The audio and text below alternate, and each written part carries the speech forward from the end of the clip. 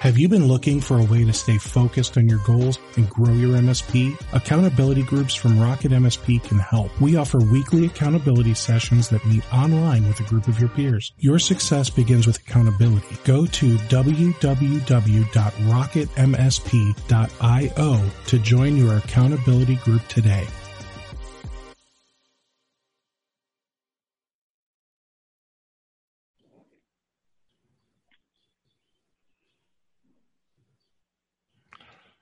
Good afternoon, everyone. Steve Taylor, host of MSP Webinars.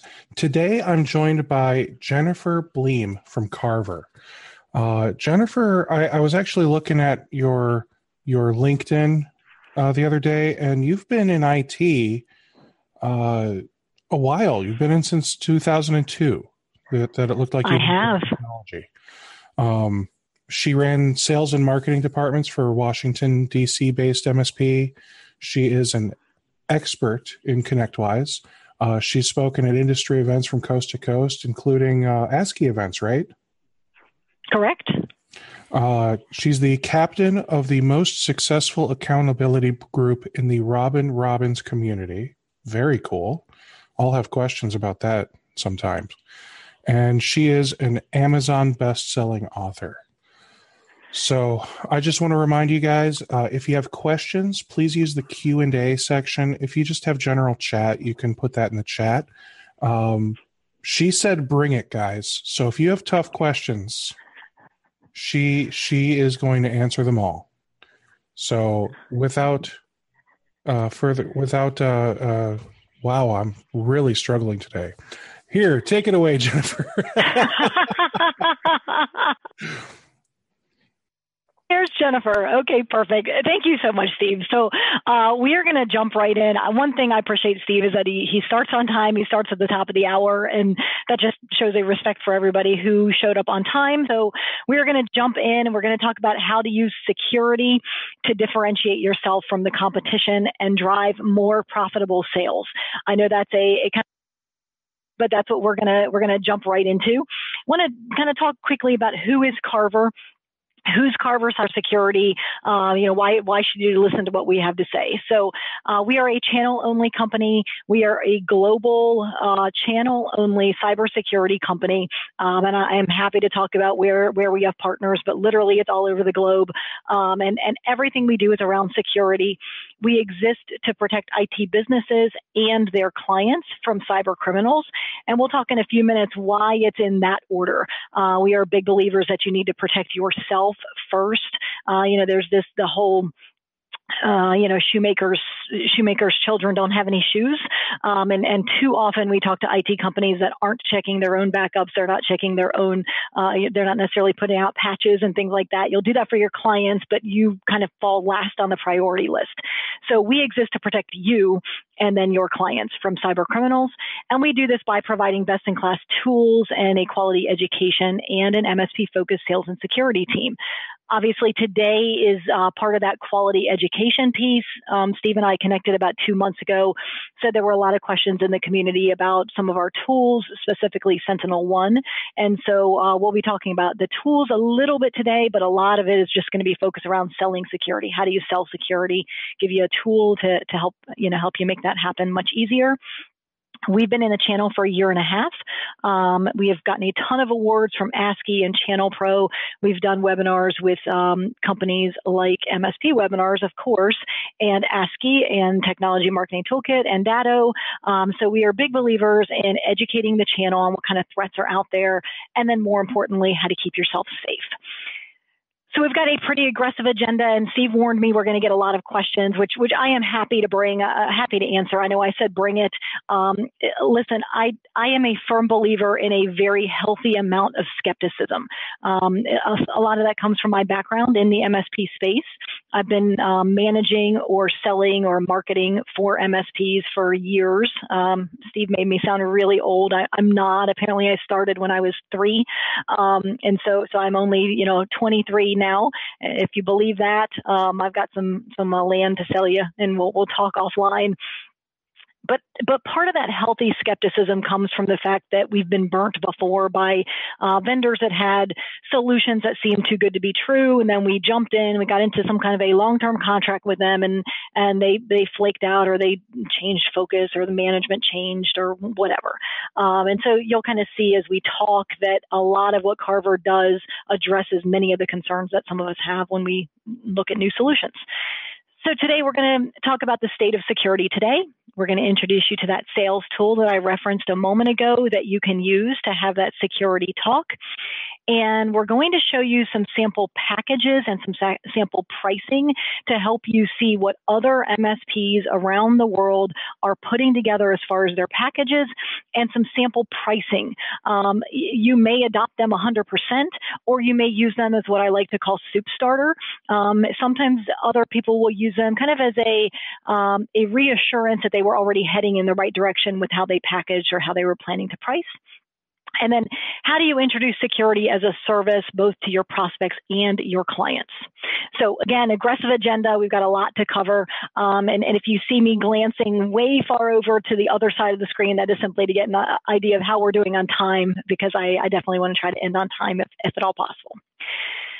So we're living in this very unique time in the IT industry where all of the newscasts and the blog posts and LinkedIn and everything, they're all talking about the various hacks and threats and ransomware attacks and things like that. And we owe them a tremendous hat tip, because they have done for us, and they have done for you, the first part of a marketing campaign, which is to create awareness that there is a problem.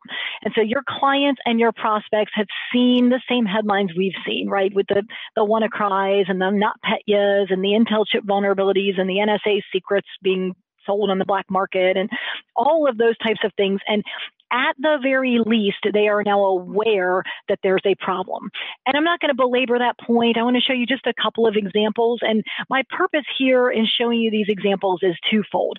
Number one, as you see these things transpiring locally, grab the headlines, put together a sample package to show your users, your clients, your prospects exactly what's happening out in the marketplace. Sometimes they'll be local, sometimes they'll be national stories, but I'm just going to give you a little sampling of the types of things that are out there. Just kind of keep your eyes open. And I'll also share some real world stories where we've got additional insight that maybe didn't make it into the news. So multiple sheriff's departments have been hit. The one on the left was about a year ago. A computer system got hacked, hit with ransomware. They lost evidence. They lost body cam footage. I believe email was down. In one of these two cases, their 911 system was affected. They actually had to dispatch officers. And with a pen and paper and a map. And there's a part of me that wonders where they found dispatchers and officers who knew how to use a map, because that really is a dying art. You know, most of us just talk to Siri or, plug it into our map program. Hey, take me to 123 Main Street. And we just, kind of mindlessly drive there. But when these types of attacks happen, we've got to go old school. And so that's one example. And this is a 140 user law firm that Carver was actually brought in on after the issue had happened. And the facts of this one are just staggering. So this was a law firm. 5 million encrypted files. They did pay the ransom. At the time, it was $25,000. Obviously, today it would be a lot more. And this says backups were corrupted. I want to tell you the story, because this is very important for everyone on this call to understand. These threat actors were actually in the network for about 9 months, and they were testing stolen credit cards to see if those credit card numbers were valid or not. It never discovered. And one of the last things they did before putting in a back door and exiting, one of the last things they did was to change the backup routines to back up, instead of the normal files and folders and all of the important things, they changed the backup routines to back up normal routine Windows system files. So corrupted is probably not the right word, because they were backing up exactly what the threat actors told the backups to back up, but they were completely useless. And nobody noticed that the size of the backups went from something tremendously large, as you would expect with a 140 user law firm, to tremendously small when the threat actors changed it to just back up routine Windows system files. They simply, the IT company, they actually had two companies in there. Neither one of them noticed the size of the backups. Both of them just simply noticed the presence of a beautiful green check mark. And so that was one of the last things they did. The very last thing they did was encrypt everything, and then they left. So because there was no valid backup, yes, they paid the ransom. Yes, they got back most of the files, but they were actually down for 2 weeks. And the reason for that is that it took 39 hours to restore per terabyte. So as you probably know, with a law firm, you can't just bring up the disparate systems. You've got to bring everything up almost concurrently. So this obviously created a huge problem, and that's a very real scenario. Obviously, that's a larger small business, but this is small business America. Last month, this is definitely larger, but last month, Atlanta got hit by a ransomware attack, and we are right outside of Atlanta, so we pay attention to these things when they're local.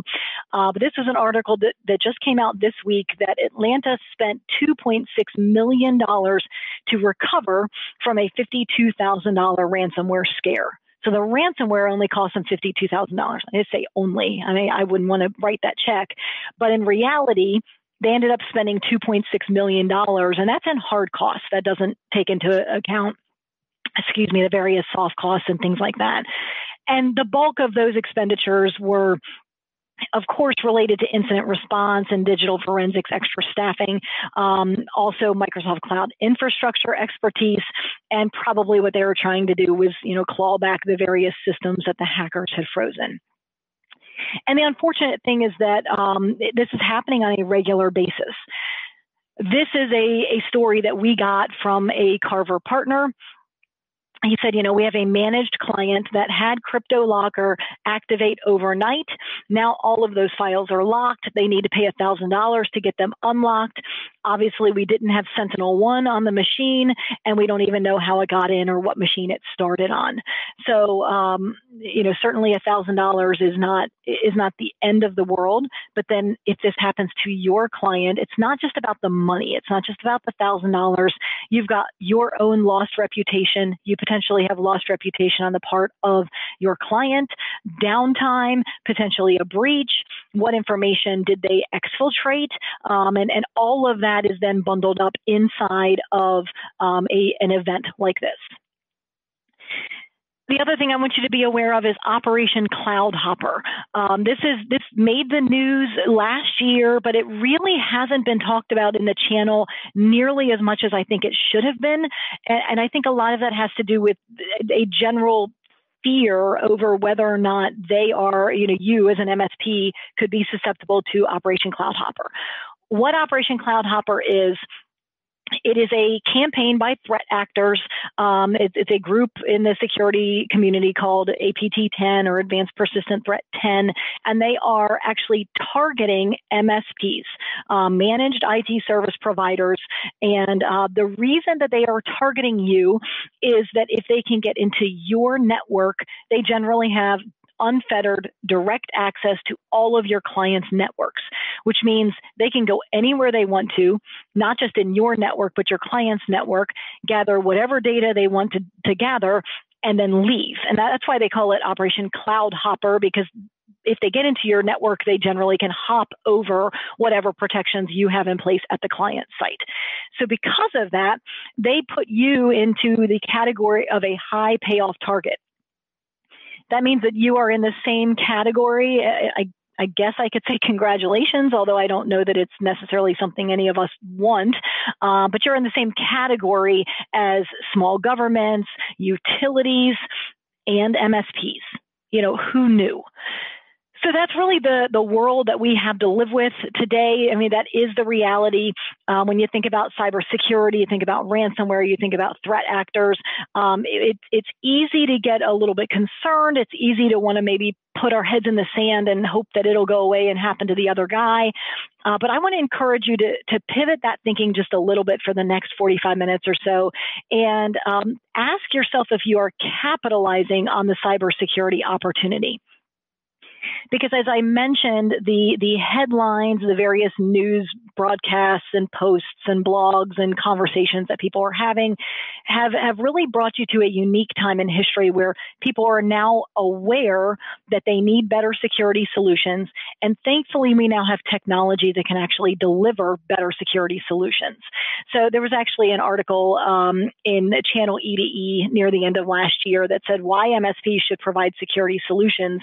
And they said exactly what we had been saying for about a year, which is that SMBs are reading the headlines, they realize they need better security, and very soon they're either going to buy security services from your company or they're going to find another MSP that can protect them, in addition to providing the services that you are currently offering. And I know from firsthand experience how frustrating it is to work long and hard to gain a client and to gain that client's trust. And then they turn around and either buy a single service from another provider, their security, all their IT, all their infrastructure, their phones, their HAAs, everything from another provider. So I'd rather them buy it from you. So what we are going to do is talk through how to have that conversation with your conversation. The prospect conversation is very similar. I think most of you will be able to take what I'm talking about specific to clients and just shift the conversation slightly. How do you have that conversation with prospects as well? But especially with clients, it is so important because you've got to protect your base. I don't want to see your base of clients get eroded because you're not providing them with security solutions. So we equate this conversation that you're going to have with your clients to that conversation, maybe dreaded or not, the birds and the bees conversation with one of your children. For me, I have 3 boys, so I always picture the conversation. You know, I totally pass this off to my husband and say, hey, honey, we didn't have any girls. If we had girls, I would have this conversation. So you got to have this conversation with the boys. Let me know how it goes. I'm going to go grab some coffee. See you later. Bye. So totally abdicate that conversation to him. But the reason we equate the conversation about security with your clients to the conversation about the birds and the bees is that it's uncomfortable. It is not normally something that you discuss in public. I doubt that most of you, sat around the Thanksgiving table or the, Christmas dinner and said, hey, what are you guys using for firewalls and backups and antivirus? You may have done that at your team meeting, but I'm not talking about the team meeting. I'm talking about Christmas or Thanksgiving or Easter or whatever you celebrate with your family. It's just not normally something that you talk about. You may not know exactly what you want to say. You certainly understand the basics. You understand why you need layers of security, but you don't know how to articulate it well. And so again, it kind of goes back to it feels just a little bit uncomfortable. But ultimately, hope is not a strategy. And typically your clients are not going to ask. So how does that conversation go down? I'm going to provide you with a quick little outline. First of all, a little pep talk to yourself before you walk into this conversation. You have a responsibility. And if you're like me and you talk to yourself, you're going to say, okay, self, I have a responsibility. I know my clients have heard the news. I know they've got questions. And so it's my job to answer those questions. And so that's kind of your quick pep talk to yourself before you walk in. And then you're going to say to your client, listen, you expect me to keep you safe. And if it's an all-you-can-eat plan, paying you every month, you could use the term trusted advisor or all-you-can-eat or all-in-seat price or what have you. Listen, Mr. Customer, you are paying me money every single month, and you expect me to keep you safe. And I would be doing you a disservice if I knew there were threats to your network and I wasn't telling you about them. Incidentally, you're doing yourself a disservice as well if you know that they're not safe, and that's maybe keeping you up at night as an MSP, as an IT service provider, but your clients are sleeping like a baby. that's obviously a bit of a disconnect. So it's up to you to educate them. So, Mr. Client, you expect me to keep you safe. That's why you pay me money every single month. The bad news is that threats have changed. There are brand new things out there. There are these things called zero-day attacks that we've never seen before. We could never anticipate. In a million years, I never thought my own government's secrets would be out for sale on the web, and people would be taking those and creating new threats. And so that's the bad news. Threats have changed, and the solution that we put in place 6 months ago, a year ago, 6 years ago, whatever that solution was, is not enough to keep up with those threats. That's the bad news. The good news is that technology has changed and we can keep you safe. Now, it's obviously not free, but it's not expensive either. And then what I would encourage you to say is, can we talk about the numbers? Some people will say yes. Some people will say no. Everybody's not a prospect, and that's okay. We'll kind of talk about how to deal with that eventuality if we have time in the Q&A. One thing you're going to have to overcome is that well, I'm compliant. Well, okay, that's great. Maybe you are, maybe you're not. But compliant or being, in compliance with HIPAA or PCI does not necessarily mean that you are secure. And then finally, you may want to come up with a decline of service letter or a decline of service grid. We've actually created one for our partners. And this just allows you to say, I recommended that you implement XYZ service. You declined, and that's fine. That's your option. However, you are now absolving me from any responsibility if something goes wrong. And this is the decline of service concept comes from the rental car industry. And if I was in a room with you, I would, ask you to raise your hand if you'd ever rented a car, and most of you would probably say yes. And then they say, do you want to add liability insurance? And if you're like me, you say, no, I'm good. I've got my own car insurance. It covers that. And then they're like, are you sure? And you go, yeah, I'm sure. I don't want to spend the extra money. And then they slide this little piece of paper over and say, well, then just sign here saying that you're declining what I just offered you. And at the very least, it always makes me hesitate and say, maybe I should. How much is it again? What's it going to cover me for and against? And what are the fine print and things of that nature? That's the goal of the decline of service, is to articulate to your client that you are that serious, that they need this security precaution in place and they need to protect themselves and they need this solution. And ultimately, it's their network, though. And if they're willing to absolve you of responsibility, they just need to sign and you move on. So that's the decline of service letter. Now, I want to give you a sales tool to help you have that security talk. This is 15 ways to protect your business from a cyber attack. So if you go out to carver.net/MSP webinars, we will give that to you. It's a free download. It's a PDF. You are free to use it. And I'm going to walk you through how to use it. In a nutshell, you're going to check off the various things that you are already doing for your client. You're going to circle the gaps, and there are almost always gaps. And then you're going to say, listen, we're going to talk through these gaps, and I'll talk to you about which ones we're going to take care of this quarter, which ones we'll take care of next quarter. And ultimately, my job is to keep you as safe and secure as possible. So again, I'll walk you through this in more detail. That's obviously very high level. But this allows you to take this concept of cybersecurity and take it from a bit of a scary, unknown, huge project in the eyes of your clients and your prospects, and turn this into a very easy action item. Because essentially all they need to do is check all of these boxes, and they are significantly more secure than they would be otherwise. So again, go to our website, carver.net/MSP webinars, and download that. And again, I'll kind of talk you through this and explain how to use it. So kind of the base level of service, these would be things that I would consider kind of pay to play. Hopefully all of you are doing these types of things. And if you aren't, start to build them in and start to include them. Security assessment. Obviously you need a baseline on how secure they are. Fill in the date of the last time you did that for them.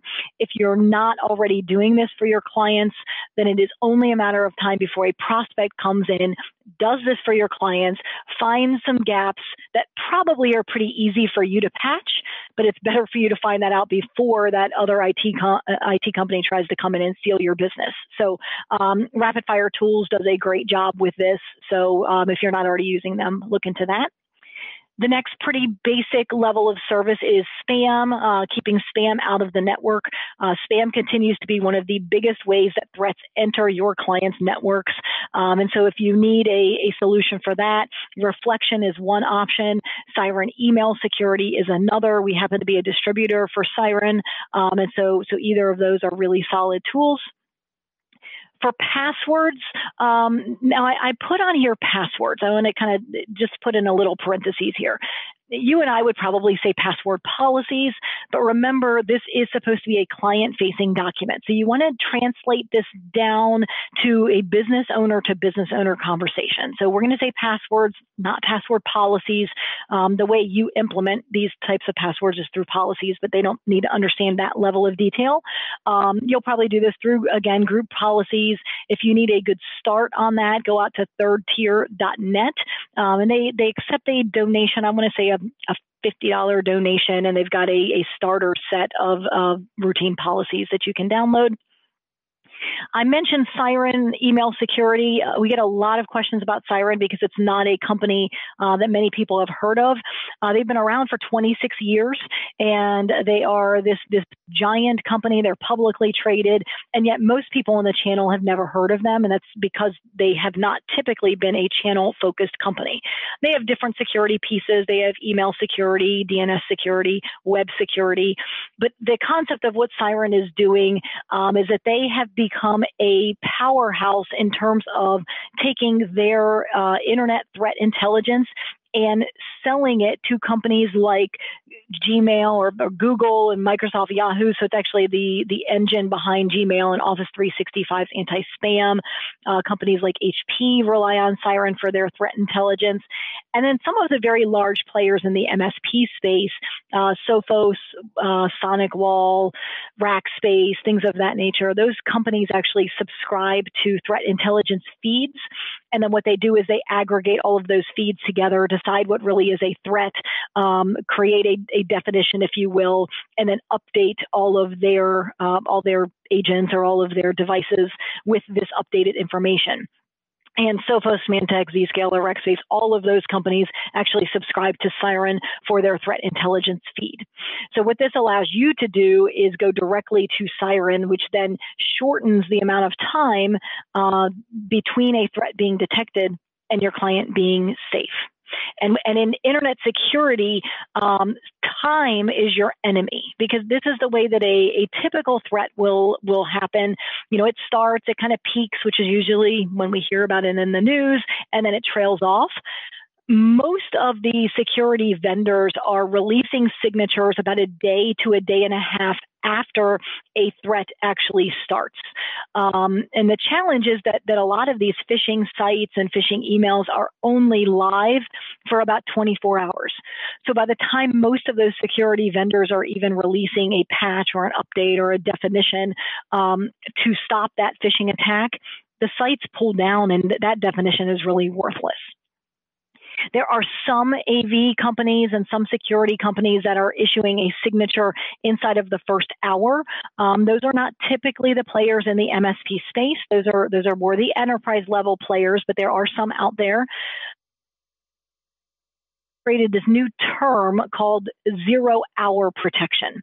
What they've done is built a sandbox array. They actually take a file, if they've never seen it before, they explode it in a test environment. They may test it across different operating systems, different machines, virtual and other, and they do that inside of about 30 seconds to 2 minutes. They decide if something's a threat. If it is a threat, they then spread that information to their 1.2 billion users. And that way, all of the users that are using Siren now know if this brand new threat is a threat or not. And so that's a tremendous difference that you're literally protecting your clients within 2 minutes of a zero-day attack being out in the wild for the very first time. So that's who Siren is. As we continue on the 15 ways to keep your company safe and your client's company safe from cyber attacks, multi-factor authentication or two-factor authentication or 2FA. There's a lot of different ways to say it. This is going to become much more important in 2018 than it has been before. But if you need a good source for that, AuthAnvil and HID Global are great. Look at Duo as well. I'm starting to hear that name more and more as we talk to MSPs. And so definitely take a look at that. Turn on 2FA on your social media, things of that nature. But Duo is very, very simple, easy to execute. Highly recommend that. Obviously, computer updates. Hopefully, all of you are using some type of an automated tool to update computers, whether it's Continuum or Kaseya or LabTech or there's several that are out there. But make sure you're updating your computers often. And the other thing I would say with this particular item, and there's another one that I'll repeat, is trust but verify. Okay, kudos to the three of you that said that last part with me, because yes, we need to trust our tools. We need to put pieces of efficiency in place. And so trust that they're doing their job, but verify. And the reason we say that is I cannot tell you the number of threats that we are brought into after the fact. And we go in, and again, the vendor has been giving us nice, pretty green check marks, but we actually out of date. So what we recommend is that you build into your checklist, your standard operating procedure, however you're documenting your procedures, that anytime you have to roll a truck, which is not often, it's probably, I would guess 10 or 15% of your tickets. Anytime you have to roll a truck, just touch a single machine while you're on site. It could be the machine you're working on. It could be the machine next to the one you're working on, but just spot check it. Make sure that it is up to date. And if you start to find machines where your RMM tool is giving you that beautiful green check mark that we're all looking for, and yet you're finding manually that things are out of date, then that's an indication that you've got a bigger problem on your hands, and you can then go back to your RMM tool, either the vendor or the tool itself, and see what's going on. So again, trust but verify with the computer updates. Dark web research is something that's fairly new, just within the last year or so. Dark Web ID and Breach Secure Now are two companies that are delivering this service. They deliver them differently. Look at both of them and just see which works best for, the way that your company is built and put together. But the concept here is that the companies providing dark web research will look out on the dark web and see if any of your credentials or your client's credentials have been stolen and are for sale out on the dark web. So obviously that is a challenge if they're out there, and you need to know about that. The next thing is we want to make sure you are securing the most common entry point. So again, you're going to check off what you're doing already. You're going to circle where the gaps are. Security awareness. One of the biggest vulnerabilities is click-happy users. I have a feeling that probably all of us that are on this webinar or listening to the webinar recording could tell stories about a client or clients or user that seems to click everything. It doesn't matter how many times you tell them not to click something, they're still going to click it. And so definitely educate. Know before is great with this, as are the folks over at Secure Now. They've got Breach Secure Now, HIPAA Secure Now, but make sure you're educating the user often and repetitively, repeatedly. Make sure they are hearing the message. About half of them will listen. Of course, that means that half of them won't, but that is just the reality. And obviously, you can increase those numbers by educating them. Another common entry point is obviously the workstations, the servers. You need some type of advanced endpoint security. And the traditional players in the marketplace, the AVGs and the Trends and the Kasperskys and the Webroots and the ESETs of the world, anybody that is definition-based, signature-based, they are not keeping up with today's threats. I can say that with 100% certainty because we've tested over 30 different tools, all the names that you've heard of, all the ones that are at the shows with MSPs, the ASCII shows and the Robin Robbins shows, and they are not keeping up with today's zero-day attacks, script-based attacks, memory-based, fileless attacks. And if you think about it think about it from the threat actor side, I kind of feel like all of us have a little bit of evil genius in our heads. We just tend to keep it under wraps, and some of us do that better than others. But if you think like a bad guy just for a second, and you know you've got to get into a network in order to do whatever your evilness requires of you, whether that's encrypt files or scrape credentials or steal files, whatever you're trying to do, the first step is to get into a network. And if you know that most of the world is using, a business grade firewall, I hope you're all using a business grade firewall, and you're probably using some type of definition based AV, and you may or may not be running some type of anti-malware, typically Malwarebytes. But if you're thinking like a bad guy and you know that those are your barriers to entry, it requires, if you are going to be a successful hacker, you have to be able to get around those tools. And that's where we have this new threat landscape. That's why we see things like WannaCry spreading so quickly, is because they were designed to get through those traditional layers of security. That's why we found SentinelOne. After those 30 tools failed, we went up market and we went to the big companies, the Rackspaces and the Nikes and the Visas and the Walmarts of the world, and said, what are they doing? I'm pretty sure they're not buying their antivirus at Best Buy. So what they were using are tools called advanced endpoint security. You may hear it called next generation security. The bottom line is there's really 5 major players in that market: SentinelOne, Cylance, CrowdStrike, Bromium, and there is one other. I lost it. I may come up with it later. And we fell in love with SentinelOne. That was our first solution that we rolled out. I have a feeling that's where a lot of our questions are going to come in. We're actually going to do a deep dive demo in about 3 minutes or so. So if that's what you've been waiting for, that your time is coming. We're very, very close. We've deployed SentinelOne to more than 4,500 client sites, 47 states, 9 countries, and this is a fully managed antivirus solution. So our SOC, it's a security operations center. Some of you say SOC, some of you will say SO. It's kind of tomato. Either way, it is our team, our employees that are taking care of the threat soup to nuts. And SentinelOne also has a multi-tenant console. The only way you can get that console today is through Carver. I mentioned it's enterprise class security. These are some of the companies that use SentinelOne. You can add Nike to this list. The list just keeps growing. It does check the box for antivirus replacement, checks the box for HIPAA, PCI compliance, and it has multiple layers of protection built into the tool. So before a threat executes, that's the space that AV has always traditionally played in, and SentinelOne does that very effectively. They are literally testing at a 99% success rate. So that means they are stopping 99% of the threats that get through. Now, SentinelOne never claims to be 100%. I'm going to say that again because it doesn't matter what webinar I do. I always get an email and they say, you said SentinelOne was 100% effective. No, I did not say that. I will not say that.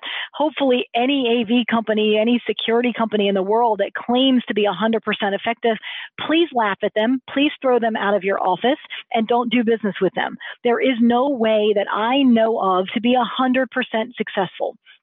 And SentinelOne recognizes that. That's why they have multiple layers of protection. So obviously they're very, very good at that before layer because they are testing at 99% stoppage rate.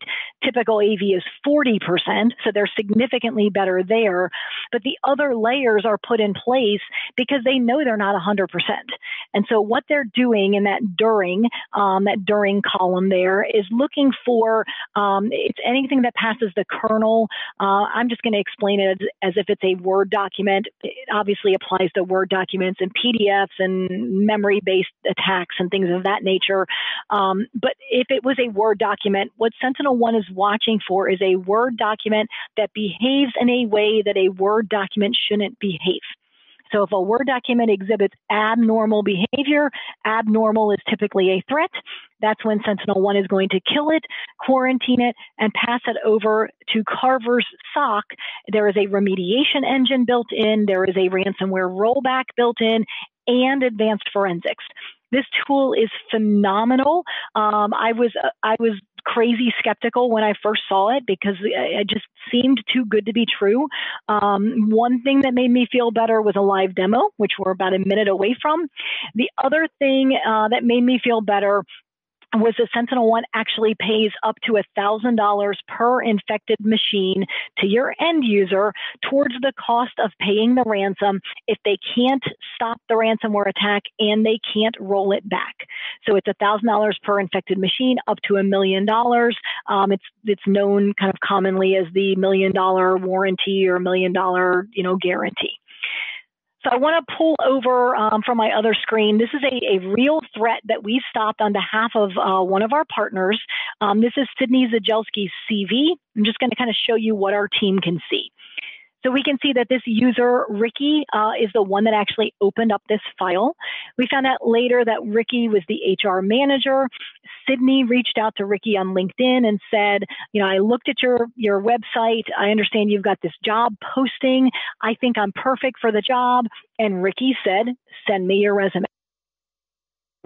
Ricky opens it, and immediately SentinelOne sees it as a threat, issues the alert, the kill, and quarantine. All of that is done nearly instantaneously, obviously at machine speeds. And at that point, the threat has been stopped. It's then handed off to our team to remediate. So what our team can see is that it's only been on this one machine, so it's never spread on the network.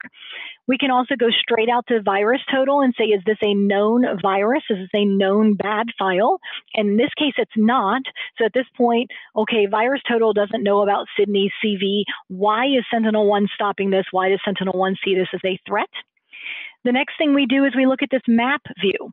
Normally, we would expect to see some pins on the map, maybe in Russia or China, North Korea. In this case, we simply see this unresolved network connectivity. That's a little bit of a caution flag, so we keep digging a little bit further. And we get to this storyline report. This is many of our partners' favorite parts. This answers for your clients the who, what, when, where, why. How did the threat get in? Who clicked on it? What did it do to the network? How do we keep it out the next time? All of those questions that up until now we haven't been able to answer because there hasn't been visibility into exactly what happened. So we can see this came in through Outlook. We can see that Word actually launched here, and Word launched a second time. This was not WannaCry, but with WannaCry, Word actually launches twice, and the threat launches off of that second open. What happened? Now, I'm not going to chase that rabbit. If you care about WannaCry, you ask me that in Q&A time. But we'll just stick with this threat for now. What happened in this case was that Word launched a proxy. And Word does a lot of different things. Word is pretty busy. But one thing that Word doesn't do and shouldn't do is launch a proxy. And for that reason, SentinelOne saw that this was a threat. It then launched a PowerShell script. It also launched Kartoshka, which today is a well-known virus, but back in May it wasn't. And so the whole reason this threat was stopped was because of that proxy. The other thing we can see, and I'm going to go ahead and download this forensics file. So there's a couple of things we're going to look at here. I don't want to belabor the point, but I want you to be able to see the power behind this SentinelOne tool. So this opens up as a CSV file. So it's obviously, it's raw. It's not particularly pretty, but this tells us line by line everything that this particular threat did. So the first thing our team looks for are any kind of encryption. So we can see here all these temp files here, any of these files that are ending in TMP. You can see there's a solid number of them. That's actually not an indication of a ransomware attack, so that's good. If there was a ransomware attack, we would expect to see a series of files that end in ABC, XYZ, .wallet, and we don't see that in this case, so we know that this was not a ransomware attack. We can see that it launched that Kartoshka virus when a Word document shouldn't do that, and that's part of that PowerShell script. And again, that gives us that level of visibility. We can actually see where the machine connected to. So even though it wasn't visible on the map view, we could pull this and go out to IP location. You'd probably see that it actually pinged Germany. I know this threat pretty well. Pinged Iran 4 or 5 times in Germany. And then the other thing we can see are the various processes that it touched. Incidentally, this proxy that was launched, all of the IP connections, all of the network calls, all of the spreading through the network, everything it was going to do was actually going to hide inside of the proxy. And that is the way that some of these viruses actually get around some traditional AV. So at that point, our team obviously knows we're dealing with a threat. Word did something it shouldn't do. We simply click the remediate command, and we are able to reverse out user permissions, temporary files that were created, actions that are scheduled to happen in an hour or 10 hours. Literally, we click the remediate command. We restore that machine to a known good state, and then we email everything over to you. Typically, it goes straight into your ticketing system. And we simply say something like, this attack got in, was disguised as Sydney's resume, the user Ricky clicked it, the threat has been killed, quarantined, and fully remediated by the Carver team, attached are all the forensics, all the map view, storyline view, and there's no further actions that are required on behalf of your team. So literally for every threat that we stop, and we are up to 1 million threats, we are over 1 million threats in the last year and a half, that is what we have done for every single threat, including the thousands that we got when WannaCry was exploding. And none of our clients actually got hit with WannaCry. So they all got attacked by it, but it wasn't actually successful. So it's a little bit of a deeper dive into SentinelOne. I've got 2 or 3 other examples, but just in the interest of time, I'm going to kind of keep going because I want to get into some of the packaging and pricing. So the remainder of the items on that 15 ways, obviously firewalls, and make sure you turn on the intrusion detection, intrusion prevention. Meraki is solid, SonicWall, Fortinet. The thing here is, again, turn on those protections, make sure they stay on. Encryption is important, so that's going to also become a topic of conversation this year. Data in motion, data at rest. So make sure you're checking that box as well. With backups, if you're using Datto, eFolder, Intronis, use that lesson from the law firm. Make sure that you add to your backup checklist that you record what the backup size is today and what the backup size was the last time you checked the backup, whether that was last week or last month, and that if there is a variance of more than X, that is looked into, because that will definitely protect you in the case of the threat actors trying to change the backup routines to simply backup routine Windows system files, as we talked about a few minutes ago. The last few here, these are now available to small and medium-sized businesses of all sizes. SIEM or a SIEM tool where, especially in compliance environments, you'll definitely want to take a look at that. Web gateway security, whether it's for mobile users or at the location itself and inside of the brick and mortar, you need to make sure that you're stopping as many threats before they get into the network as possible. And then mobile device security. The traditional network is really evaporating. Maybe 10 years ago, we could have simply protected that brick and mortar. But at this point, with tablets and phones and laptops and a lot of executives being on the road and people working from home, either part of the time or all of the time, you've got the remote employees. Obviously, securing the mobile devices is a big challenge, and it's part of what you need to do. So I wanted to explain quickly Event Tracker, what is a SIEM, what is a SIEM, and then get kind of into some pricing. So the concept of a SIEM is taking a look at all of those router logs and firewall logs, all the syslogs, and actually curating it down to a finite number of actionable events.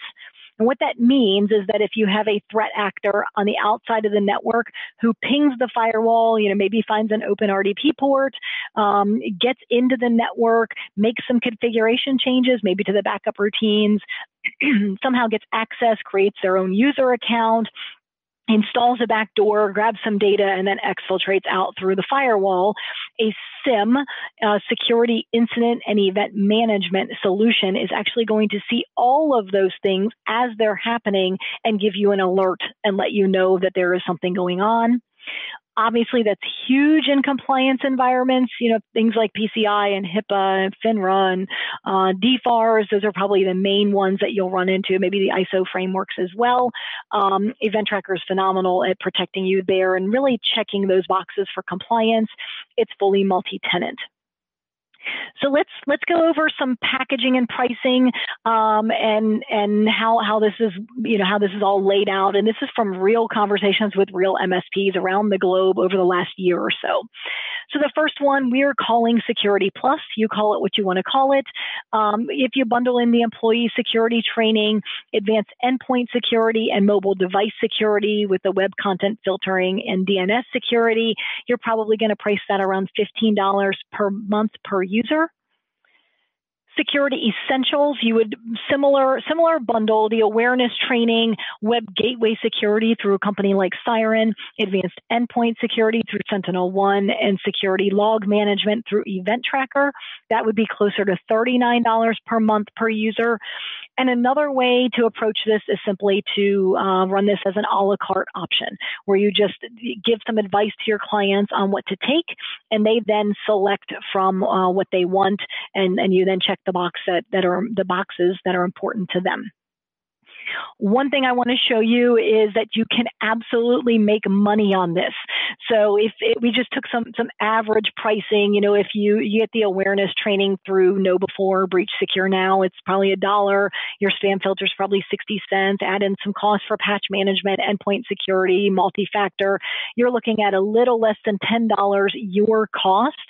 And our suggested selling price, and what we're hearing from our partners and other friends and colleagues, is $25 to $39 per month per user. Again, those are very real numbers. Obviously, it's a high margin sale. But the other reason that security is so important is that when you put these pieces in place, it's actually going to reduce the noise. It's going to reduce your ticket volume, which then means that you are more highly profitable. So that's just a couple of scenarios on how that can play out. Again, you're going to take that 15 ways. You're going to circle what you're doing. You're going to check off what you're doing. You're going to circle the gaps, and that's how you're going to have that conversation. So if you didn't earlier download that 15 ways because you didn't understand the power of the tool, I kind of trust by now you see how that is taking this concept of a security conversation and really condensing it down, making it very easy for your clients to understand. So again, if you didn't do that earlier, go to carver.net/MSP webinars, fill out the little form to download that. It's a PDF. It's yours to use. And that's just one example of why MSPs are choosing us. Obviously, the enterprise class tools. Our SOC, it's a 24/7 US-based SOC. They're all our employees. They're all background checked and vetted. We support the SentinelOne tool. It's fully managed. We're actually co-managing the Event Tracker solution with you. And then we give you a ton of marketing and sales material. So those are really the three pieces of the Carver solution. You've got the tools on the bottom. You've got the value adds on the top. And essentially, we also include response. So you've got the around-the-clock incident response, enterprise-level antivirus with the remediation engine, rollback, the forensics. We give you the web gateway protection, email protection, co-managed SIM, marketing training sessions, technical training sessions, security, sales, coaching. You get a block of licenses. You get some NFR licenses for yourself. No long-term contract. We've essentially taken away all of the things that are frustrating to us when we do business with a vendor, when we owned our own MSPs, and a 30-day risk-free guarantee. So normally all of that is $297 per month. We worked with Steve, and what we're doing is marking it down to $247 per month, but we're making the very first month be $99. That lets you get in, get a look at all of the various tools. We are also working with him on a group buy scenario where the more agents that an MSP webinar client deploys, the greater your discount would be on the SentinelOne specifically. It would probably start around a 7 to 10% discount and then grow to probably 20. We're still kind of ironing out the details. If that's something you're interested in, let him know so we can, kind of add some fuel to the fire. I can, put that up the chain of command here on my end. But again, if that's something that you're interested in, take us up on that offer. If not, download the infographic and use it. And I have a feeling we probably have a million questions. So Steve, with that, I'm going to kind of pass it over to you. And we'll crank through as many of these as we can in the next 7 minutes. All right. So just so you know, these have been known to go way over. Okay. So as long as you have That time. is good to know. I'm just going to check my calendar. I can multitask. You fire away with questions, Okay. and I will see what my availability looks like. We will keep this on as long as we can. Sounds great. So Carver, we purchase direct, or we go through a distributor, or what? So you're asking how Carver gets the licenses, or how do we buy it? You buy it from Carver. Okay. Now, with Carver, I just want to. So SentinelOne is not your software. It is not. SentinelOne is an enterprise level tool. Okay. So what you're doing is you're saying, okay, we recommend this tool, that tool, this tool, these tools, and you're kind of like bundling them all together for us? Yeah, I'm glad you asked that. So actually you can purchase any one of the tools separately, and everything is based on consumption. So literally we have partners that are a partner and they get their 20 SentinelOne licenses, 20 workstation licenses, 2 server licenses, and they put it on their own MSP and cover a handful of machines and maybe one of their best clients and a brand new CPA that had 2 users. And that's all they ever need. And that's totally fine. So you mix and match. If you have a client that needs all 3 tools, you deploy all 3. If you have a client that just needs one, you deploy one. So again, it's mix and match. There's a second part to your question, but you'll probably come back to it. So do you guys, so we can buy the Siren and the SIEM and all this other stuff from you guys? That's correct. We'll give you scripts to be able to push it out. And on the SIEM side and on the advanced endpoint security, which is the SentinelOne, we manage it. So the Siren is pretty good, but we'll give you instructions on how to deploy, and it's pretty easy. Okay. Do you guys resell all of the tools you mentioned, including like Rapid Fire? We do not. Okay, so that is a freaking, that 15 ways is not 15 reasons to do business with Carver. That's not the goal of it at all. That is your tool to go to your client and say, these are the 15 things you need to be doing, Mr. Client, and I, as an IT company, am going to be doing for you. Most of those things you will use an outside third-party vendor, not Carver. Okay. Do we have to use your SIEM, or can we use our own? So the only SIEM that we support is Event Tracker, but if you already have your own SIEM, you could continue to use that as you have been in the past, and then just push SentinelOne out instead of whatever AV solution you've been using. Okay. So we as the MSP have access to that SentinelOne dashboard then? Yes, you do. Okay. And you get the same abilities that we have as far as remediation and rollback and disconnecting a user from the network. Obviously, we're going to train you because with great power comes great responsibility. So we want to make sure that you know how to use the tool, but you get the same level of visibility as we do. Although we can see all of our partners, you'll only be able to see your subset of clients, but the ability to drill in and see a single client or globally all of your base, as well as take action on those if you choose. How, and I understand you're not an expert in the other product I'm about to ask about. However, how does SentinelOne compare with Sophos Intercept X? Yeah, okay. So Sophos Intercept X, first of all, is not a standalone AV tool. So you have to run Intercept X with another AV tool. Usually it's going to be Sophos Advanced Endpoint, or I think it's AEP, so Advanced Endpoint Protection. So that's one thing. You've got to run 2 tools on the machine. The second thing is that it is behavioral, like SentinelOne is behavioral, so it's looking for bad behaviors. But Intercept X has fewer than 30 bad behaviors in what I call their library. So essentially, when a tool that's using behavioral analysis sees something for the first time, recognizes that it's bad, it then puts it on its bad list. Kind of like a definition. It's not exactly the same thing, but okay, that's a bad behavior. Kind of like when you see your kid putting their hand in a cookie jar right before dinner, you're going to say, that is bad behavior. Even if I haven't seen it before, I know that's bad behavior. And now in our parent database, we know, hey, a kid putting their hand in a cookie jar before dinner is bad. So Intercept X has, I think it's 24, it's definitely under 30 known bad behaviors. Sentinel-1 has over 600 known bad behaviors.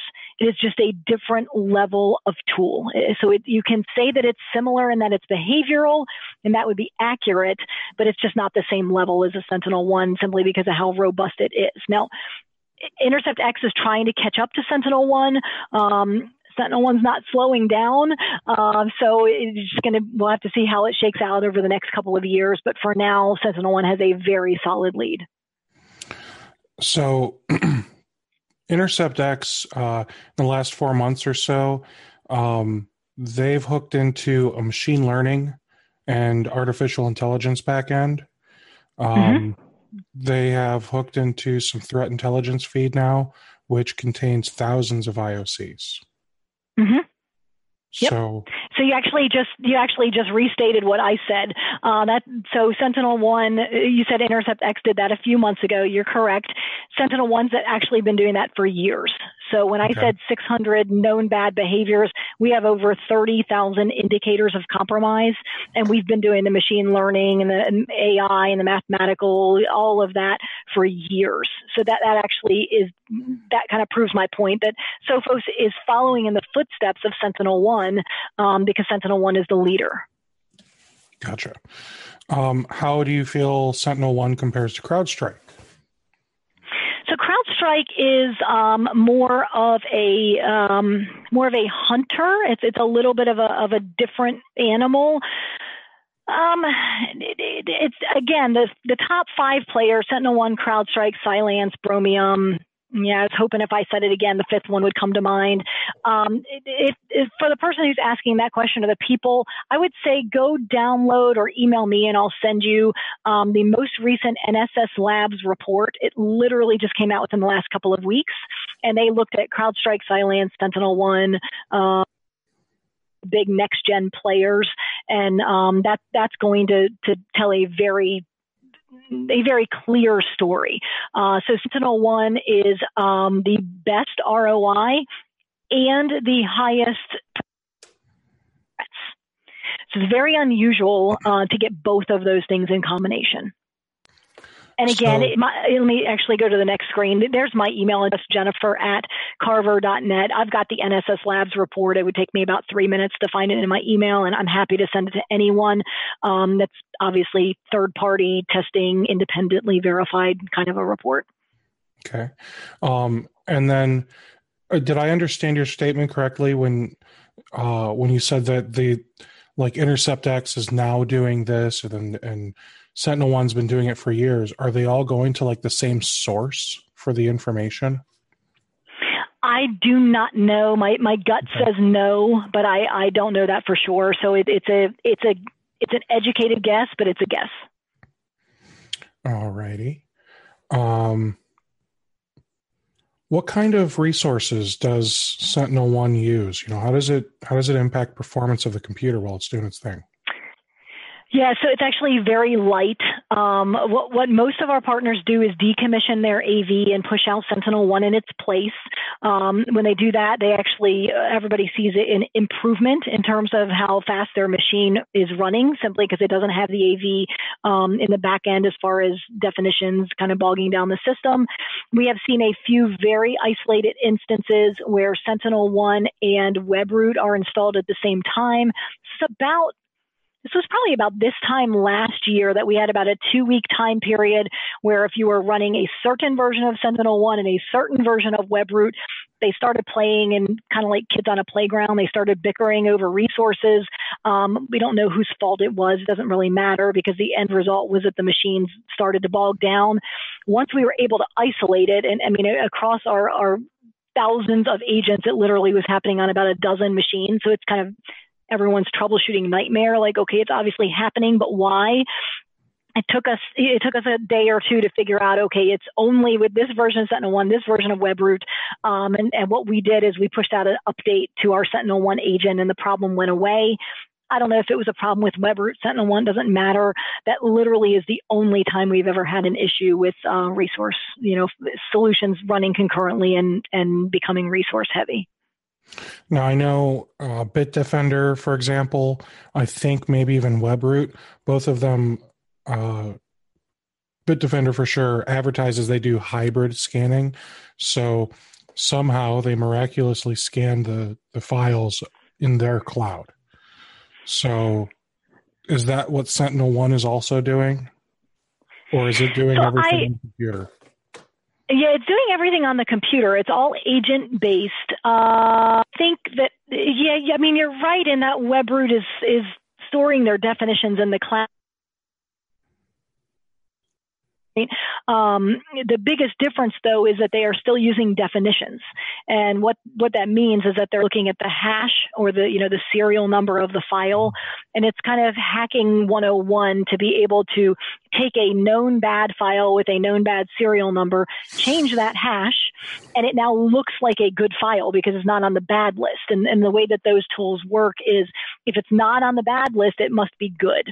So I know I chased that rabbit a little bit, but everything is happening on the machine itself. It's all inside of the agent, which the advantage there is that if your user is, let's say, on an airplane in airplane mode, and they go to open up a email with a bad attachment, SentinelOne will catch that because it obviously on the airplane they're not connected to Wi-Fi, they're not connected to a cloud-based definition. If they were using Webroot, with SentinelOne they have protection. Okay. Now, how do you define incident response from your SOC? So we kind of did an outline of that when So with SentinelOne, what incident response is kind of what you saw start to finish. Hey, this threat got in, we remediated it, etc. Incident response would be something like we have had partners that call us and they say, listen, I'm a partner. I just hadn't gotten around to deploying to company ABC. They just got hit. Can you help me?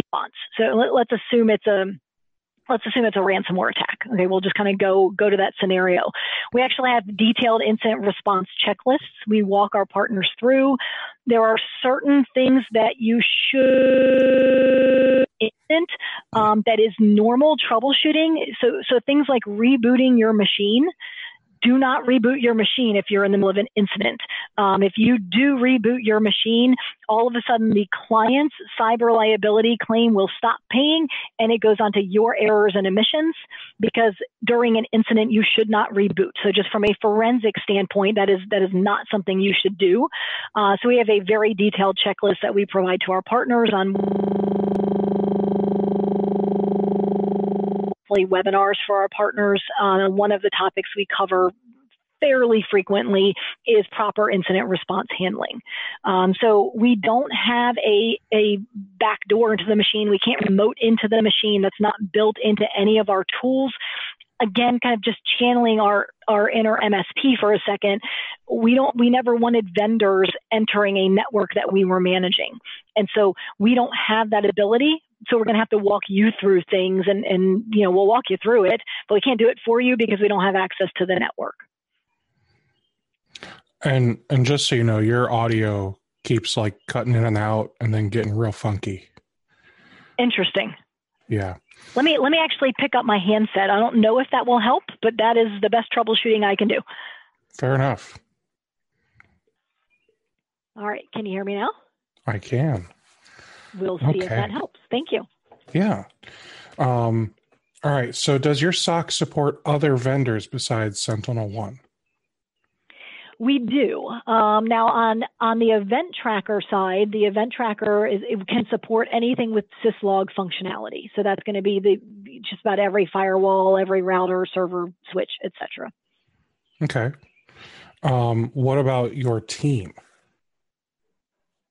I'm not sure I understand the question. Will your team support other software?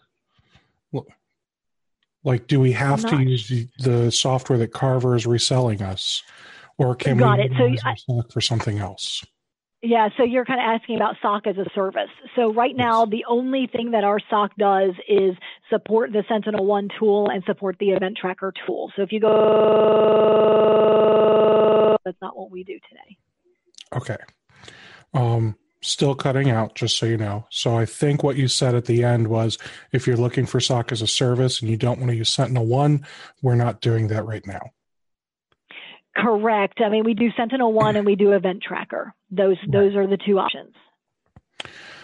How do you deal with the fact that focusing on FUD, fear, uncertainty, doubt, causes a sort of immunization of clients with regards to their security? So, if everyone's telling them the sky's falling, but it never actually falls, clients are going to tend to think, well, it's not that big of a deal as everyone's making it out to be. Yeah, it's interesting, if you rewind 15 years and you introduced the concept of why do you need a firewall, that conversation didn't come up. So I would almost challenge the question, when you deal with the certainty that people are going to get immunized, I'm not sure that I agree with that premise. When you go into a doctor's office and you say, my hip's been hurting and I can't get in and out of the car and I can't tie my shoe anymore and I can't cross my legs, and the doctor does an x-ray and says, hey, you need a hip replacement. They don't say, well, I didn't need a hip replacement last year. No, you say, okay, they're the doctor, they're the expert. That's why I pay them. So I think a lot of times some of that is a fear in our own head that doesn't actually play out in real life. Now, if it does, if you've got that client that says, well, I didn't need this last year, then you say, you're right, you didn't need this last year. But if I believe you are unprotected, would you rather me say nothing or would you rather me bring this to your attention? Okay. Let's see here. You mentioned some various RMM platforms. Does Sentinel-1 actually integrate with any of those? Or is it really just here's some scripts to install it? Best of luck. Yeah. So when I hear integration, I'm thinking two things. One of which is what you just said, deploying. It's much more than just here's a script, good luck. But it's not what I would call a full integration. So we do have scripts, we have screenshots, we walk you through that process. It's not a difficult process to deploy an AV tool. So you're going to deploy, you're going to reboot, and you're done. You made it sound a little more difficult than it actually is. Then on the back end, as we are, actually seeing a threat, we are going to actually email that to you. And most of the time we're going to email that into your ticketing system. So when I think integration, it's kind of on the front end for deploying, and then on the back end, what happens when there's a threat. And that's exactly so. For example, with some of these RMM tools, when they integrate with an AV, they'll even show like real time reporting of if the AV is running, when the last scan was, if threats were found, so on and so forth. So it does not sound like Sentinel-1 has that with any RMMs right now. So it will with LabTech, Kaseya, with several of the platforms, it will show, but it will not show last time scanned because that's simply not the way the tool works. It's just a very different engine. With Sentinel-1, the absence of a report means the absence of a threat. Now, could it create a report that says 0 threats detected today? Perhaps. And I am actually pushing for some integrations into various tools. But today you get the scripts on the front end and you get a green check mark saying this tool, this machine does have AV installed and it's been installed since this date. And that's about the end of the integration. Okay. Now, you showed us pricing, and I don't really feel like we understand what we're getting for our $250. Perfect. So I did rush through that because I knew we had a bunch of questions. Let me go back and kind of take my time. So what you get is, in essence, it is the tools, the SOC, and the marketing and sales support. So if we kind of go back to that premise that we talked about early on, the tools side, you get an initial block of SentinelOne licenses. So you get 20 workstation licenses and 2 server licenses. Those are full right licenses. You can sell them. You can deploy them in-house. You also get 3 NFR licenses of the Siren Advanced Web Security. So those 3, because they're NFR licenses, they need to be deployed in your own IT company. You get a site license of Event Tracker for your own MSP. So you get a server and a firewall. You can add workstations for $3 a month if you choose. Just depends on the level of visibility that you want. So that's on the tool side. For the SOC, you get access to our 24/7 US-based SOC. Our employees background checked, vetted. So that's the SOC piece. And then on the marketing and sales side, you get things like the 15 ways infographic, decline of service letter, PowerPoints, testimonials, white papers, case studies, landing page templates, once a month marketing training sessions. We have sales training sessions, all of which are recorded and posted to the dashboard. So all of that is what you get, and that is what's normally $297, but what we had discussed is the $247. And so that's what you get. It's about $175 worth of licenses alone, not to mention the SOC and the marketing and sales support. Gotcha. So then what happens when you want to buy more licenses? That's probably where you're going. We contact you and get more, and that seems easy enough. It doesn't sound like we have to buy blocks after that. Very, very good point. You do not have to buy blocks. So literally you bring on a 2-user, attorney that works out of their house. You buy 2 licenses of whichever software or softwares you want. So it is literally consumption based, 1 license at a time. We bill you at the end of every month based on what you have consumed. And we're also very reasonable because we have run MSPs before. We know that sometimes clients get flaky and they just stop paying you, and you're like, hey, I still had 4 SentinelOne licenses at that site, but I can't get on site to uninstall them. Can you just stop billing me? And the answer is yes. So we're pretty easy to work with because we've walked a mile in your shoes, so we understand your world. Jennifer, if you could be so kind to send me an email with I just need like a pricing breakdown of everything. So when we need that a la carte in the future, we know what it's going to cost. And then the 247, 99, 297, whatever we want to call it. This is like the way to be started with Carver.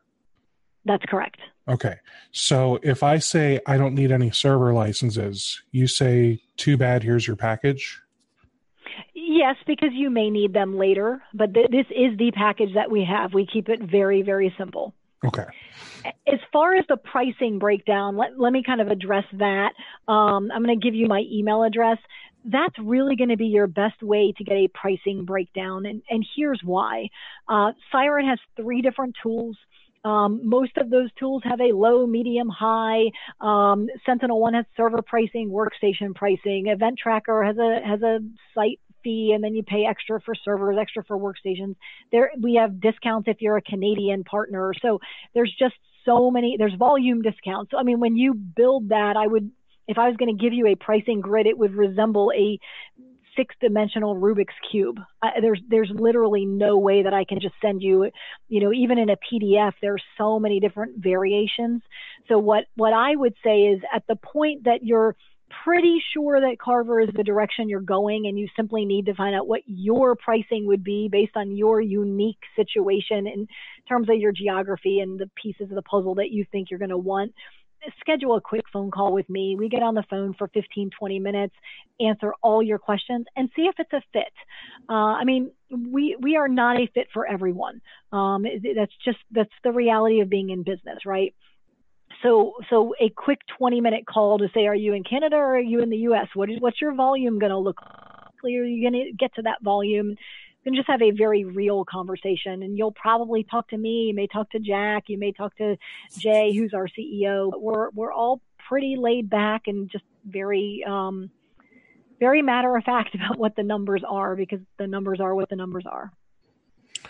So, and one of the questions I have here is boiled down to the lowest common denominator. You are essentially a reseller whose value add is the bodies you offer to aid us if needed. So I would position it a little bit differently, because we're definitely on the Siren side. Yes, we're purely a distributor, but with Sentinel is more an MSSP. Because these are tools that you cannot get on your own. And if you did buy them on your own, you would have to spin up the SOC. And so when you use a word like just to spin up a SOC, sure, if you want to hire 13 people around the clock, they're all, CISSPs or similar, and they need to be trained by DOD or Homeland or FBI. Just spinning up a SOC is something that the vast majority of MSPs have no desire to do and no plans to do, at least in the next year or two. So it was kind of like, saying to a surgeon, so you're gonna do surgery on me, and you're just going to use anesthesia. Well, it's kind of a big deal. Could you get surgery without anesthesia? Maybe. But those three pieces, you need the tools. You need the SOC, you need the marketing and sales, because if you have the tools that are actually working, you don't know how to sell them, then they don't do anybody any good. And it's like a book on a shelf. If you put a book on a shelf and you never read it, it just gathers dust and it's useless and you wasted your money. That's part of why we have a month-to-month agreement. We want to know these tools work, but they don't work if you never deploy them. So you've got to have the tools. You've got to be able to sell them, which is the job of the marketing and sales. Then you have to have the SOC, because these are not the types of tools where you sell commercial snake oil salesperson and, wink, wink, but wait, there's more. That's not the way these tools work. These tools are going to say at 3:00 in the morning, there's a brute force attack happening. And Murphy's Law, I've been doing this long enough, Murphy is going to strike your biggest client at 2:00 in the morning. And just having a SOC is going to be very, very crucial. So it's the tools, the SOC, and the marketing and sales support. Those are the three pivotal pieces. And I'm not sure any of them are pieces that you have to have all three. You can't deal with any without having any one of them. You have to have all three. Okay. I've got a few more questions that were asked, and Zach said he wanted me to give him a microphone. I think we can. Here you go, Zach. Hello? Hey. Am I working? Yep. Oh, I should turn my camera on. Hold on. I think I can do that. And where is it? I don't think it. I think because I just said I don't think it'll matter. Enable voice. Oh, okay. So I just had some thoughts on kind of like what your solution is in comparison to what you elegantly referred to as SOC as a service, and like how it's different and why. So to kind of help people understand, SOC as a service is a very broad scope offering. At its core, it's basically a team of security professionals that take what you have as is, whatever that may be. That could be Sophos, that could be, SonicWall, that could be Symantec, that could be whatever. And they come in and they integrate it as tightly as is allowed by that technology and get as broad a visibility and an understanding of your environment as possible, and then monitor and identify indicators of compromise or potential threats and alert you on it. This is very expensive because there's no standardization. You have to take what the client has and make it work as best as physically possible. This is why SOC as a service is generally quite expensive, and also correlates nicely with why they like to charge a dynamic price, events per second or per minute or whatever it is, because the more they do, the more expensive it gets, the broader their visibility. It's very, very expensive. What Carver has kind of done is gone the other way, rather than being a broad, wide, integration, or like an integration partner or facet of an already existing solution. They created a solution that they know works, that they know how it functions, they know the level of visibility, and they packaged it together and are making it available as a consumption service. And that's one of the fundamental differences between what they're doing and what a traditional MSSP or SOC as a service vendor does. Am I wrong there, Jennifer? I think you are correct, and I would just add one thing. When you're looking at SOC as a service, it is generally very complex just in a corporate environment, because there aren't little boxes to check everybody. In a corporate environment, if you ever worked in corporate IT, every computer is configured very similarly. There's an image and blah, blah, blah.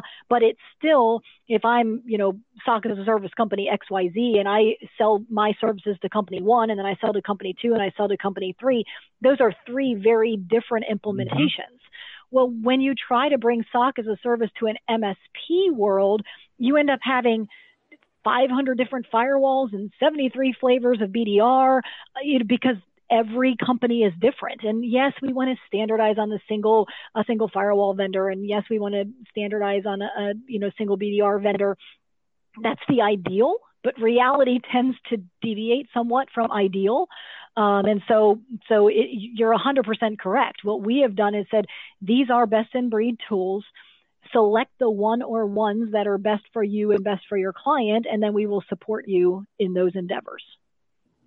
Perfect. All right. You've in essence done the MSP thing in the MSSP space and created a stack, and you're selling that stack and supporting that stack. Yep. But you can also unbundle the stack. Right, exactly. I mean, we as MSPs can do that as well. Like, we can a la carte that, we can break it out, for clients that, let's say, have, highly competent technical staff, and we're simply supporting them. They may want to do things a little bit differently, and you are providing that option. Mm-hmm. Correct. Yep, you're 100% correct. That would have been very tough to type into the Q&A box. So I'm glad you grabbed the mic. So thank you. Thank you, Zach. All right, I'm gonna take away his microphone. No offense, Zach. All right, so Steve has ultimate power. Yeah. So I know you said we can do a la carte. When we do a la carte, do we still have the power of the SOC? You do. Okay. So again, the SOC does not support the siren piece, because that's pretty easy. You're not going to need our help doing that. But yes, absolutely. So basically, whenever we add a license for SentinelOne, we're also getting that SOC bundled with the price of the Sentinel. It is bundled. That's exactly right. I will sometimes say it's bundling the SentinelOne license and our SOC service. And then what about the SIEM? Is that an additional thing, or does that come with like the initial buy-in to Carver? So you get a SIEM site license for your own MSP. So it's a server, firewall, all the setup, all the training, to the other tools. Should you need to, deploy a single site, you purchase a single site. Okay, so with a SIEM, you need a license essentially per client, or is it even per client site? So at each site you have to support a server and firewall. We're taking the syslogs from the firewall, collecting them on a server or workstation, encrypting, sending them off site. So you have to have that at every location of the client. If you want to add additional workstations, you can. If you want to add additional servers, the type of switch, and we can kind of talk through the scenario. It depends, number one, on the compliance that you're trying to match up to and the goal of the end user. So is there a limit on devices or whatever with the SIEM, with Event Tracker, or is it just everything and anything that's at this one site? I cannot think. It feels like you're trying to throw me some weird scenario, but no. I mean, it's any. You're gonna cover switches, routers, firewalls, workstations, servers, whatever you need to cover at each site. Okay. Is the pricing it's per device, right? Not per user?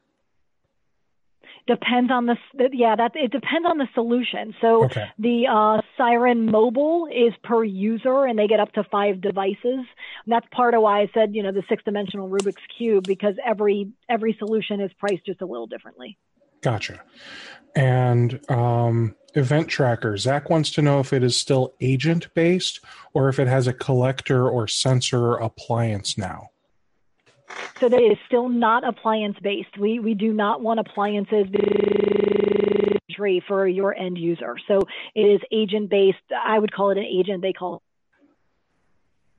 it a what? I'm sorry. They call it a sensor, Okay. but it's a collecting agent. Yeah, not an appliance. You do not need an appliance. Sounds good. Is there any PSA integration? I'm going to assume that's also a no, since SentinelOne is enterprise and they don't have Autotask and ConnectWise in the enterprise. So with SentinelOne, we bundle up all of the reports, all the forensics, the map view, and our synopsis, and we email that to you. And I would wager to say almost 100% of our partners give us an email address that integrates into their PSA. It's not a true integration. On the part of Event Tracker, they have a daily report that is emailed to you. And again, most of our partners have that daily report emailed into their PSA that you can sort, filter, save for a QBR, do with what you want to do with. Awesome. We're down to the last couple here. All right. That's good, because I've got about 4 minutes. And in fact, I'm going to skip this one. No offense, Ed. It's just a confusing question. Talking about... Ed, feel free to email me. I mean, here, let me get to my email. There's my email address, Jennifer@Carver, CARVIR.net. Email me. Let me know how I can help. He is still here, so maybe he'll do that. And it was that question that you were talking about, MSP versus enterprise software.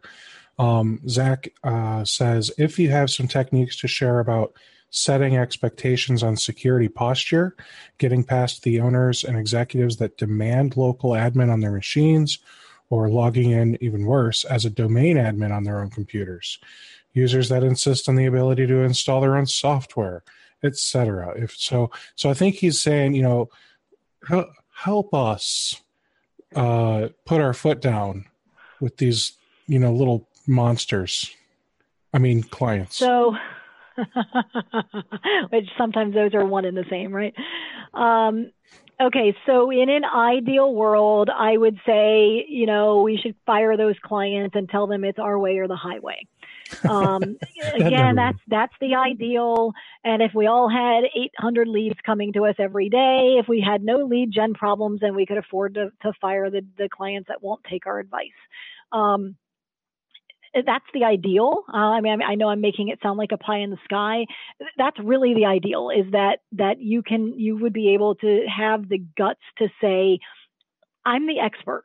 I am telling you, I have seen it time and time and time again. If you want to give yourself admin rights, it is going to cause problems. How do you handle that conversation? It's probably, Steve, maybe that's a topic for another webinar. Like, how do you sell difficult clients on security?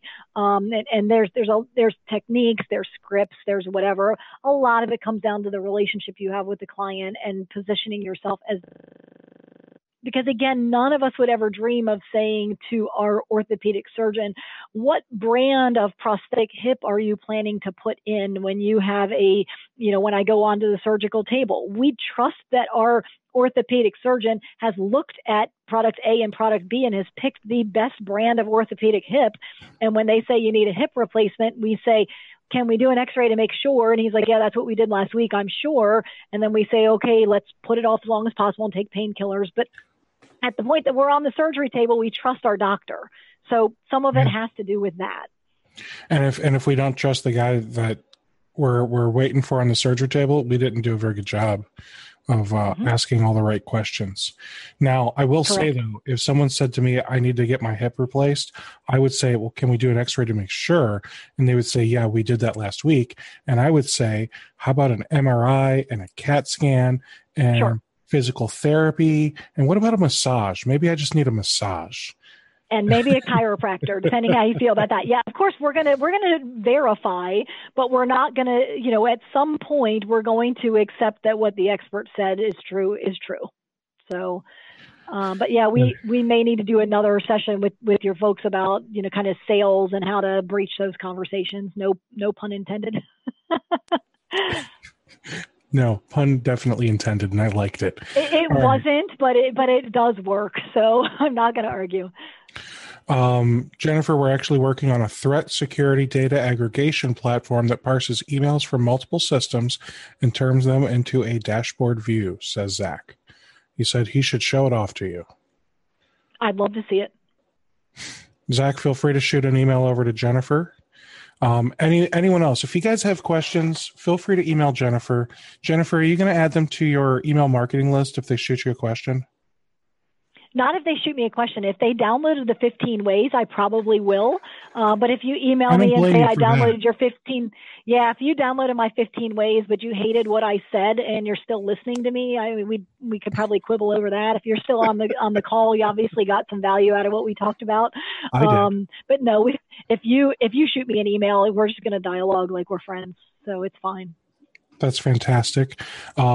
And then I would love still, just for my own curiosity, if you could send me over just pricing sheets on everything, because I'm wanting to check it out further. And to answer your question, sir, no contracts, month to month. Month to month. It is totally a month to month. That comes from our MSP days. We hate long-term contracts, 3-year contracts. We hate buying big blocks of licenses. So we don't do any of that. Excellent. Thank you so much for being here, Jennifer. My pleasure. I'm gonna do a separate video that's going to be significantly shorter, just trying to wrap all of this up and put a bow on it. Jennifer, you are welcome to share this with anybody that is kind of on the fence. This will either help sway them towards or against you. I don't know, but okay. You guys are more than welcome to use this video for anything you need to. Okay. Excellent. Appreciate you having us on today. My pleasure. You're welcome anytime, okay? Take care. We'll talk soon. Thanks so much. All right, everybody, we're going to go ahead and wrap up. If anyone has any final questions, go ahead and ask Jennifer. You can send her an email, jennifer@carver.net. You can go to carver.net and get signed up. She did put up a coupon code. I believe it is MSP Webinars is the code. I am giving this one away. Enjoy. Okay. This is not a member only one. So anyone that sees the webinar gets access to this deal. It will also be in the member area, just in case. But if you saw the webinar, you get it. So I'm excited to check this software out.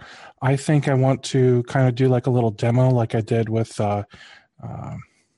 Threat Tracker. I think that's its name. Threat Locker. Wow. I want to do a little demo like I did with Threat Locker because, it's just neat. I want to see how it all works. So maybe we do like a staged detonation and watch it do its thing. Those are actually a lot of fun. So yeah. I know. I can't. And then we got to get the guy from Datto so he can just set it all on fire when we're done. There you go. Erase the evidence, right?